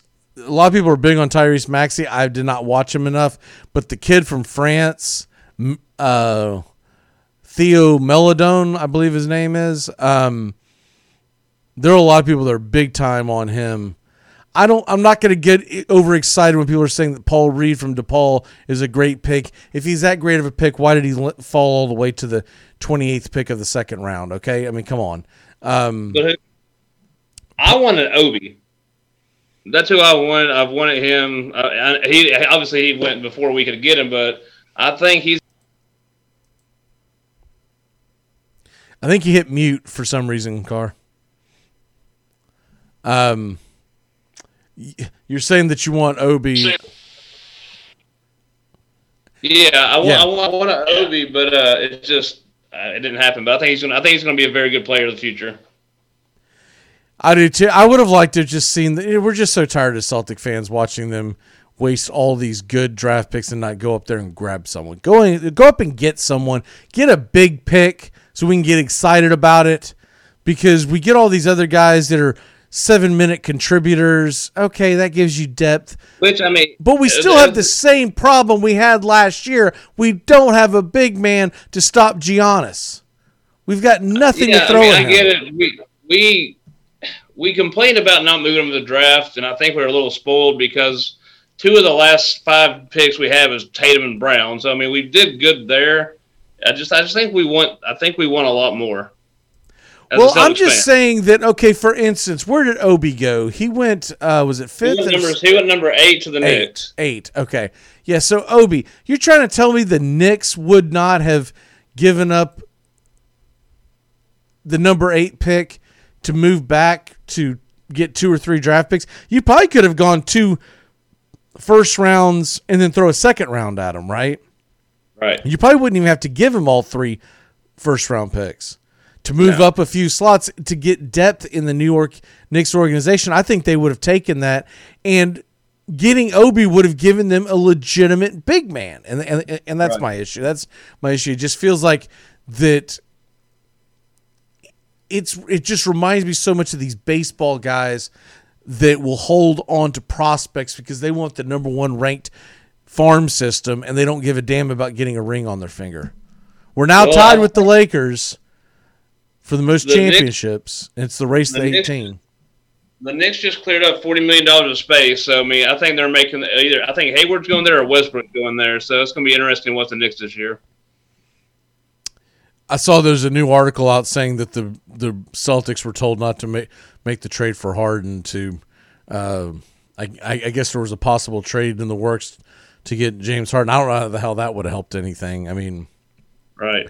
Once again, we need a big guy. I mean, we quit focusing. Are we just going to run? Is Brad Stevens going to run 5 guys out there on the wing, I mean, hell, at this point, go get Blake Griffin. I don't give a crap. I know he's a shadow of his former self, but go get us a big guy. That's all I'm saying. What are your NFL picks for the week, sir? I got. Do you want all 3 or just one at a time? Are you going to go back and forth? Since we're short on time, go ahead and throw all 3 at me. All right, I got Pats -2 over Houston. I like that. I got Cincinnati +2 versus Washington. I mean, you got the Patriots -2 over Houston. Yes. And then what's the next one? I got Cincinnati. They're +2 over Washington. Okay. And then I took the under on. This is just a different. I took the Tampa Bay and the Rams game. I took the under. It's at 48 right now. Now I actually like Houston +2, and I've got 2.5 on my board. I like Houston at home against New England. I think New England's being a little overvalued. I like the Falcons +4. I really like that game this week. The Saints. Yes, I'll tell you why I say that. They play close usually no matter what, and Jameis Winston has not played well against the Falcons. And you can say it's a different team, it's a different da-da-da-da-da. Sometimes guys just don't play well against certain uniforms. It gets in their head or whatever. He is going to throw at least 2 interceptions against the Falcons. Book it. So I like to give him 4. That's pretty steep. I guarantee you that goes down by Sunday. And then my other one, Titans Baltimore. The over-under is 49.5. I like the under. I think that's going to be a sluggish game. I think they're going to feel each other out like a heavyweight fight in the first half. People who take the over are going to be freaking out when it's like 7-3 at halftime, and you're going to get a total of something like, I think that game's going to be like 17-14, something like that. It's not going to be some big offensive show. And Tennessee doesn't, other than the playoff game last year, they don't tend to play well at Baltimore. So I think the Baltimore defense might be pretty good. What's your stupid stock tip of the week? I'm sticking with DraftKings. I'm staying along on that, but it's called TDAC. TDAC. TDAC. Okay. What do they do? Fuel energy kind of thing. It's a blank check company and fuel and energy. There's some of these blank check companies that are coming out. It's kind of hard to decide which ones. Right. What is DraftKings doing this morning? They're up a little bit. Y'all don't freak out, but I'm telling you, there's going to be a sell-off. We are about to hit. I don't know if it'll happen today, but all year long, what I've seen over and over and over again, even when we have good news on vaccines, when you hit a long weekend, there's a sell-off. So by Wednesday, there's going to be a sell-off. Just don't freak out when it happens. People like to pull their money out because they're worried about sitting there. I don't know why the hell they think that it's a big deal, but they're worried about a long weekend because I don't think the stock market is open on Friday, next Friday. I believe they take a 4-day weekend. And right. There's going to be a sellout. Every single one of them, we hit this 4th of July, Labor Day, Memorial Day, Flag Day, you name it. They freak the hell out and they sell off. So I curious about another one, and then I'll give you my stupid stock tip. Let me see here. They're up a little bit. Fubo's up a little bit. I think ones like Fubo and DraftKings are going to get sold off a little bit, and you're going to see them come back to the pack. Probably lose $4 or $5 a share, and then when we get out of Thanksgiving weekend, you'll see them come out.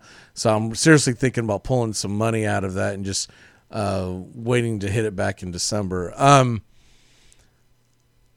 The name of the call letter is PIC, Pivotal Investment Company. And this is another one of these blank check companies, but they just had a big merger that's supposed to be finalized in the coming week. It's up already again today. It's up almost 2%. I bought in on it at around $10 a share a few days ago. I didn't go crazy with it. I only bought a few shares, but it's already gone up 2%, a little over 2% since what I bought it at. Just like Fubo, I think it has a chance to double its money by the end of the year, and that's my stupid stock tip. Is PIC is the name of it. My wife came across it, and I did some research on it. I was like, this actually isn't terrible. By the way, Disney's up again, and Walmart. When I first started talking about Walmart, you know, Walmart's gained $15 a stock since like a little less than 2 months ago. Walmart's right. Wait till December. Walmart's are keep shooting up through the roof. It really is. Well, Walmart is so undervalued, it is absurd. And a crypto one that I've jumped on. ETH. You don't have to buy the whole thing. You're going to see the number and you're going, I'm not spending $508 on a Bitcoin or whatever, right? It's you can buy it in percentage points. Bitcoin is up today. Right.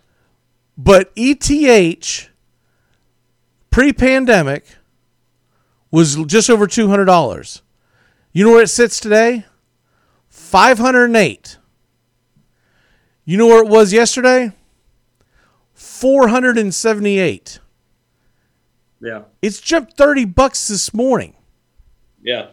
I don't know anything about it, but a lot of people believe that it could be worth twice that much by the end of the year. But anyways, that is the strongest competitor to Bitcoin. And don't get confused. There's two different ETHs. One's around $500 and one's around $5. The one that's around $5, they split off from each other because evidently the one that's around $5 has been hacked a few times. Well, there's also a ETH, which is Ethan Allen Interior. So be careful where you're at. I'm talking about crypto. In the ETH, go with the one that's the expensive one because I did some research. Where I was like, man, this other one's like $5. Maybe I should just buy a bunch of these. And maybe it'll grow into what it is now. No, the one that is around $5 a share, whatever the hell it is, they have been hacked twice in the last few years, and they do not adjust their coin. The original ETH believes that they should do it, but the other one does not. Because it's a whole philosophy on, it's a long story, but it's a whole philosophy on what Bitcoin is supposed to mean. And so it affects their overall stock. They think in the long run it's going to pay off. But when one's worth 5 and the other's worth 500, horse crap. That tells me that there's only one's being actually valued at this point. The other one that I keep talking about that's super cheap, it's not even worth a penny a stock, Doge, DOGE crypto. I find it interesting. I have a handful of these it's probably not even worth $2 of what I've got on it, but I'm curious long term on it. They say that you can use this to pay other people if you play online video games. They use the Dogecoin or Dogecoin. I don't know how it's pronounced, right? And and you can buy different things for each other. I don't know. Let's say you play an online video game and you're going to buy someone a shield or a sword or something. You can use Dogecoin, and I'm curious to see where that thing could head. Right. But anyways, ETH is up 5 points today, 5% today. Doge is up 2% today.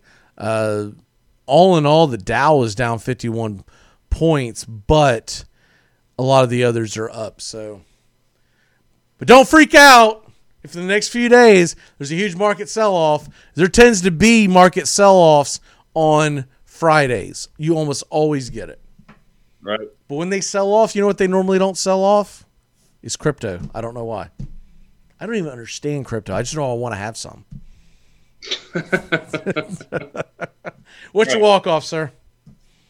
Looking forward to this football show tomorrow. Not a lot of good SEC games I'm interested in, but looking forward to Ohio State, Indiana. I want to see that 20-point spread, how that works out. And there's no fans in the stands. So, I'm looking for this. And it's 11 o'clock game, so it kicks off at 11. I'm interested to see how bad. I think I lost your audio again. I don't know why your phone keeps doing that, but I'll try to hit. Anyways, I think that I've lost your audio, so I'll see you tomorrow. Great job, and I think you're frozen in time now too. So we'll see you tomorrow, Matt. We're gonna take a quick break. When we come back, we're gonna wrap the show off with Weekend Watch, and Nashville and Orlando are in the playoffs. Playoffs? Yeah, they're in the playoffs, and it starts tonight. We'll be back in a flash here on the Armchair Quarterbacks. Keep it locked in here to CBS Sports Radio, home of the Armchair Quarterbacks radio show. Your life is so dumb. Let's face it, where you're betting is just as important as who you're betting on. That's why I go to mybookie.ag. It's fast, it's easy, and they pay you when you win. Look, I wouldn't be telling you to bet mybookie.ag if they weren't the best. Do the smart thing. If you're going to bet this football season, bet with mybookie.ag. Promo code SKIN, that's SKIN. When you use that promo code, MyBookie will match 100% of your deposit up to $1,000. That's mybookie.ag, promo code SKIN.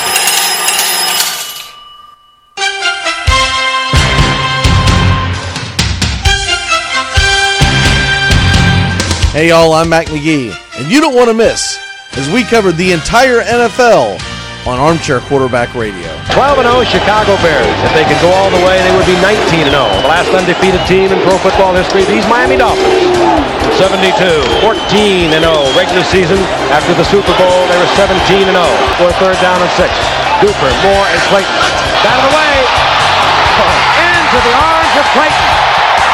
Oh, and are things going right for the Dolphins tonight? 42-yard touchdown, batted into the air at the line of scrimmage. This is vintage Monday Night Football. Final seconds ticking off. Bears will not go undefeated. But what a victory for the Dolphins. And Dan Marino reigns supreme once again.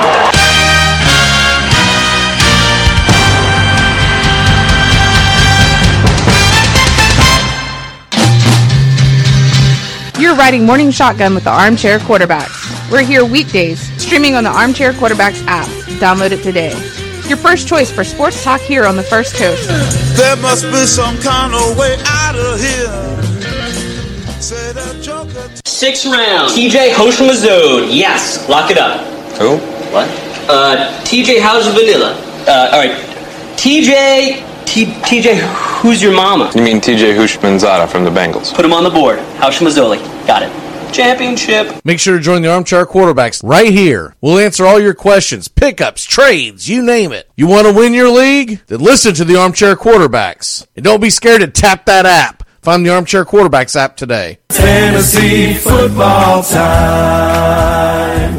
It's fantasy football time. Hi, this is Britney Spears. What up, this Jay-Z. This is Jennifer Lopez. Armchair.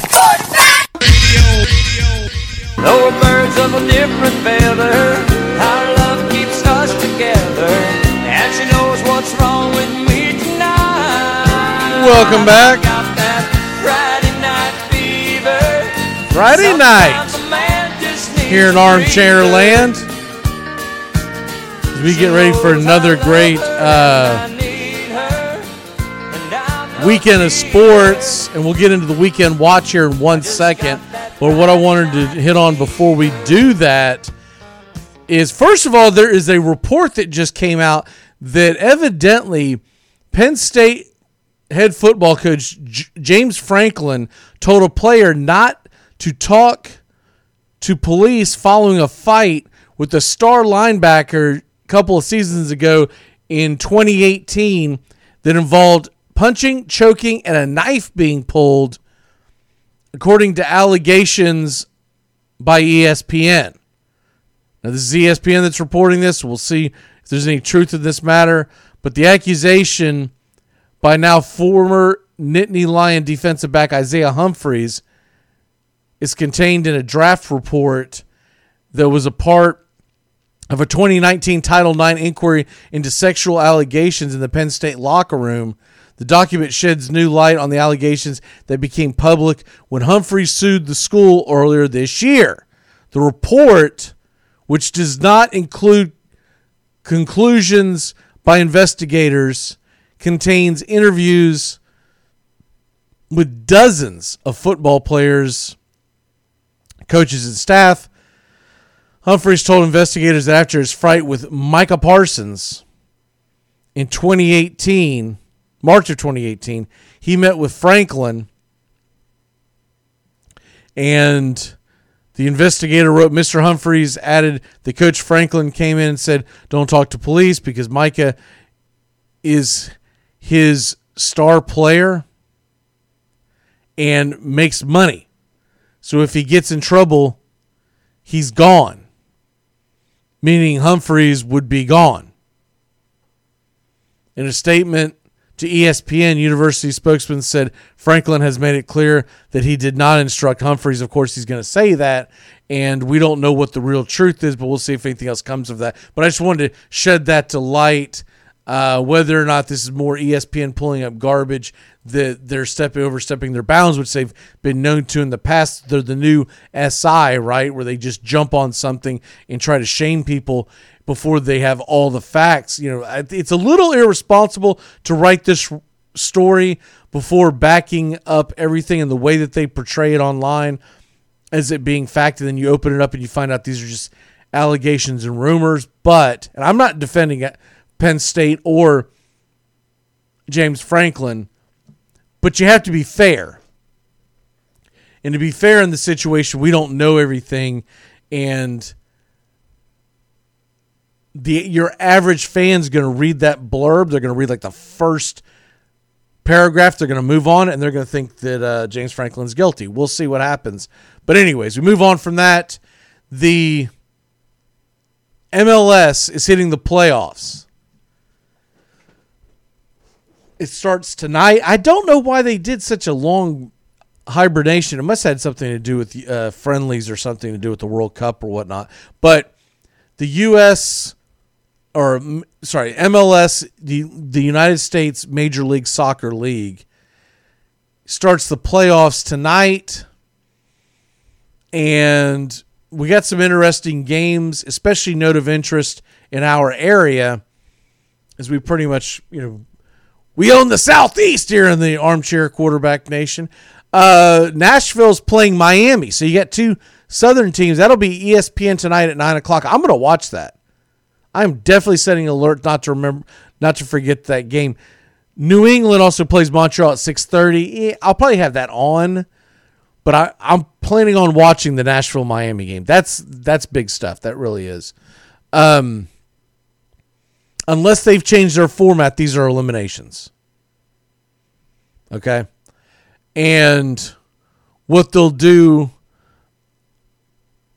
I'll have to go to deeper dive and double check this, but what they've done in the past is the first round's eliminations, and then they get to the second round, and then it goes into aggregate goals. But I'm gonna pull that up in a second just to double check this.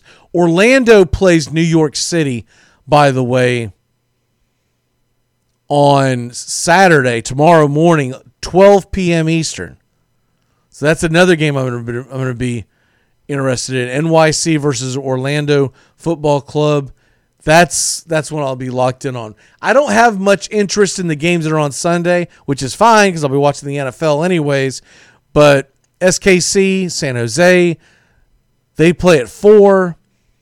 At 7:30, you've got Minnesota and Colorado. And at 10 o'clock, it's Portland and Dallas. Tuesday, you have Toronto and Philadelphia playing, but a lot of that will come down to who wins this weekend.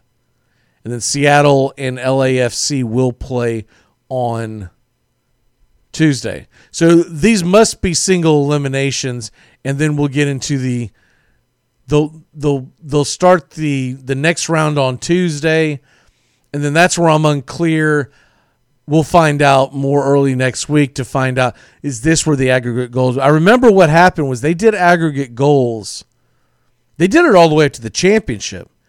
And then a couple of years ago, they started making them single elimination for the championship so they could build the championship as like a Super Bowl. And this is when my great friend Big E was still with us, and we talked about this in great length, that he didn't like, he was a big fan of the aggregate goals. I told him how stupid it was, and we gave each other a hard time and joked around about that. But I think it's a step in the right direction to do more of these, make them one and done in soccer, in Major League Soccer. The aggregate goal thing is just, it's not American. You can do it in other leagues. I get it. But you're trying to get the most eyeballs on something. Doing multiple games does not do that. Making them one and dones, making a sense of urgency, that's how you get eyeballs on there. If I knew that tomorrow's game with Orlando was aggregate goals,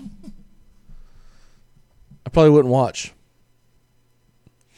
You got college football kicking at noon. I probably wouldn't put it on a secondary device. Noon, I'm going to have Florida State Clemson on. I'm going to have Indiana. But I'm telling you right now, there's going to be a device in here with the MLS playoffs on. But it's only because it's some single elimination. If I find out that it's not single elimination, all bets are off. But I'm pretty sure just the way it's laid out, it's single elimination. They don't have it.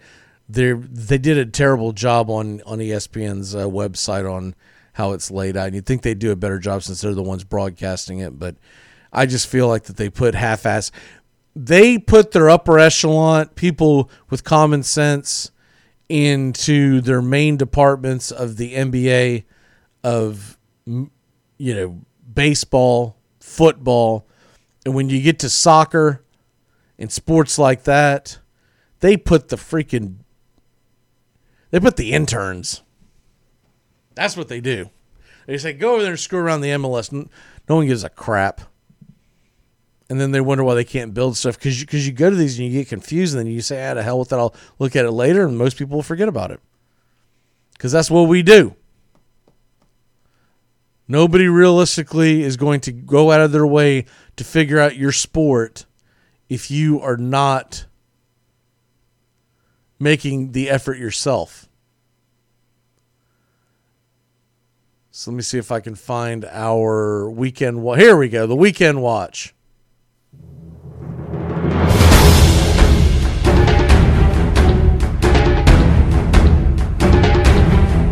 This is the Weekend Watch. Going into Friday night, you got the MLS. We just talked about those games. So you got the doubleheader there, with Nashville being the second part of that doubleheader. 6:30 and 9 o'clock. You should be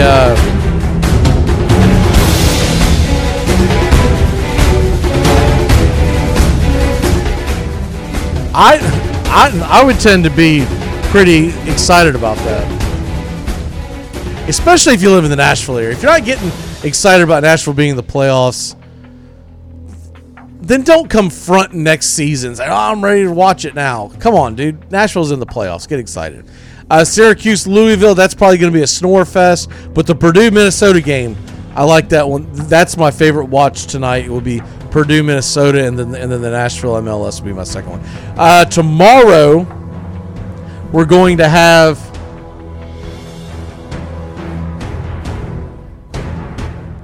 at noon, Clemson versus Florida State. And I like the opportunity there to see what Jordan Travis can do. I don't think that he's going to be that great of a... He's not going to go out there and throw for 400 yards and beat Clemson, okay? Let's not go nuts about it. But I think he gives them a better chance to compete. The prop bet that I like the most on this one is Florida State scoring more than 14 points. I think they've got a chance to do that. Whether it's back end, whatever. Jordan Travis can move the ball and he can get Florida State into the point range. We'll do predictions tomorrow, but I think we've got a decent chance at that. Florida Vandy's at noon. That should be a blowout. But Indiana, Ohio State's at noon. That should be a lot of fun. Shouldn't be a noon game, but that's a different argument. LSU, Arkansas. That should be entertaining. So you've got 4 games of interest. Obviously, the one with the most impact is Indiana, Ohio State. At 3:30, we get Wisconsin, Northwestern. Both undefeated. Granted, Wisconsin's only played 2 games, but that should be a lot of fun. Cincinnati is at Central Florida.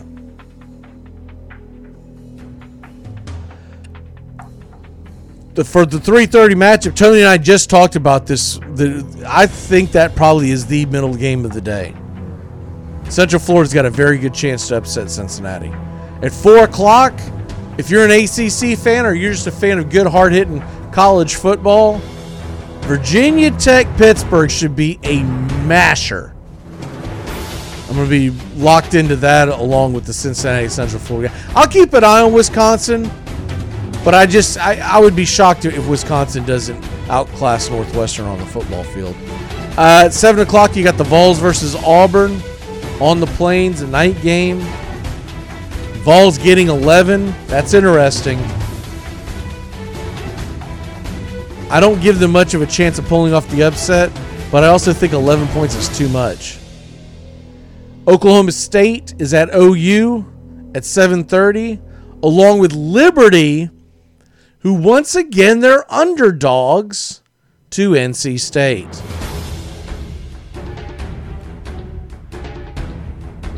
And then the 10:30 game, Southern Cal at Utah. That should be an interesting ball game. Utah usually has a pretty good football team. Southern Cal has been dancing through the raindrops the first couple of games of the season. We'll see if they can keep that magic rolling and keep their playoff hopes alive. Sunday, there's 3 1 o'clock games that I think are interesting. Titans-Ravens are obviously the big one. The Falcons are playing the Saints. And the Eagles are at the Browns. Obviously, Titans-Ravens is huge because the Titans and Ravens, that game, the winner of that game could be hosting each other in the first round of the playoffs. Falcons and Saints. The Falcons could make a lot of people uncomfortable if they pull off that win. They would get to 4-6, a team that could have won a lot more games, and that is an Atlanta team that could get hot and rattle off a lot of W's. If the Saints win, and then it starts putting the death nail into the Falcons, so a big game with that. And of course, Eagles-Browns, remember, this is the Browns team that only has 3 losses. This is an Eagles team who only has 3 wins, and yet they're both right in the thick of the playoff. Green Bay and the Colts. That's the 4 o'clock game that you want to watch. Vikings and Dallas and Miami versus Denver could be interesting from fantasy perspective. And also, I would like to see what Miami does on the road in Denver. That's usually a tough place to win. Chiefs-Raiders. That's your Sunday night game, and that's your weekend watch. Let's go ahead and get into the end of the show here as we go to turn back time and birthdays. On, what is this? I can't believe it's already November 20th. I would say it's sad how fast time flies in your life, but I'm so ready for this year to be over with and for vaccines to be here. And 2021 better be an absolutely just phenomenal year to make up for this garbage we've been through.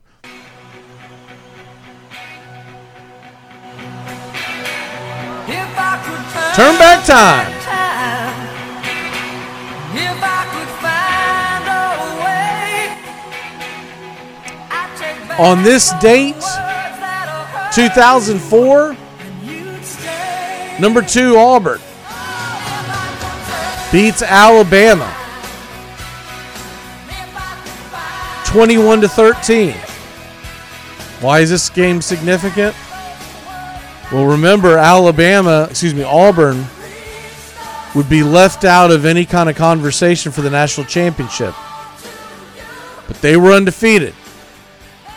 And a lot of SEC fans felt like it was disingenuous to not let them be a part of the national championship conversation. Southern Cal would go on to win that. The big argument was that SEC's better than the Pac-12, One thing that was always overlooked was the year before Southern Cal and Auburn played at the beginning of the season. And remember, Southern Cal beat the brakes off them. But no one wanted to hear that argument just a year later. But truth is truth. And when you get busted doing what Auburn did, and you put on probation, just like Florida in 84, Tony made a comment about it today, you should not be rewarded for any kind of national championship conversation or conference championship conversation. You were bad, go to the corner, pay your price, come back out fighting for another day. That's it, man. I don't know why that has to be such a difficult thing for sports fans to understand. Also in this date, in 2006, Moises Alou signs a 1-year contract with the New York Mets worth $7.5 million. The reason why I bring this up is because every time I think of Moises Alou, I think about the fact that he talked about how he would urinate on his hands to toughen them up for the grip on the baseball bat. How many people do you think would be shaking Moises Alou's hand in the COVID 2020? He swore it's sterilized, but I'm not taking that risk. Get your pee hands away from me. it's your birthday today. What does that mean? I guess I'll Birthday!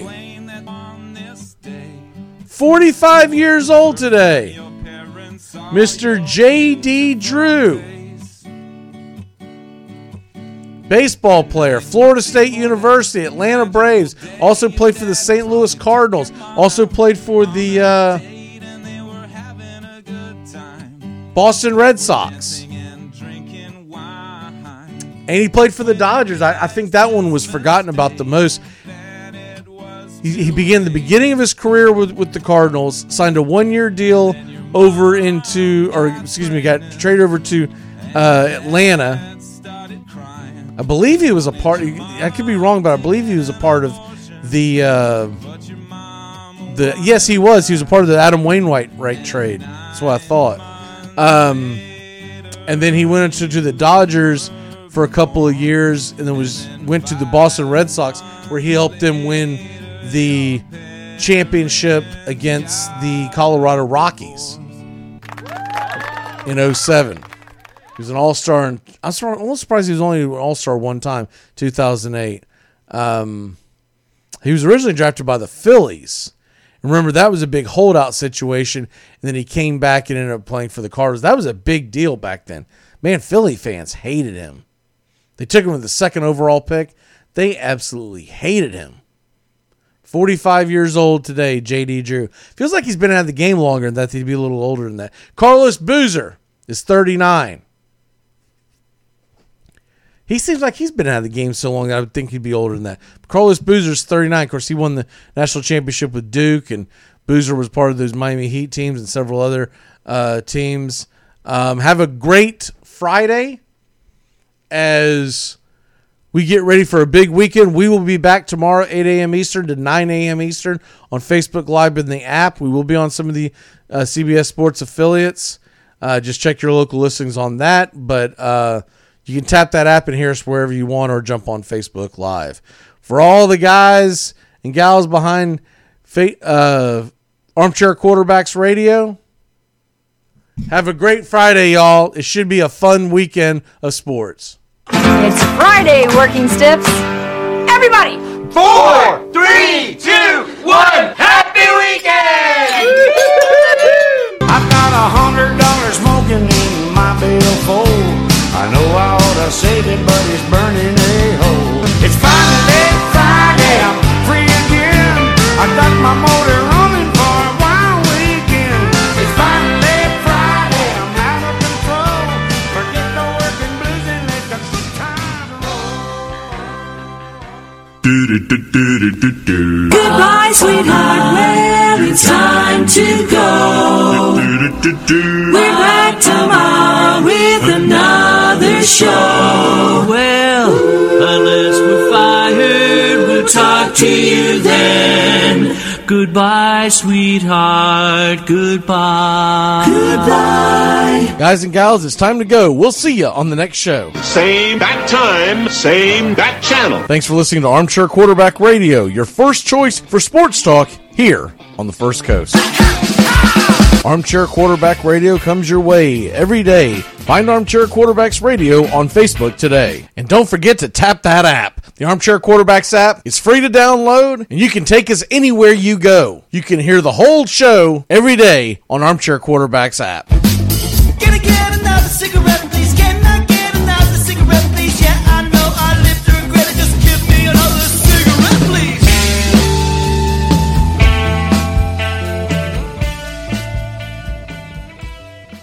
I kinda like that. I wanna tap that.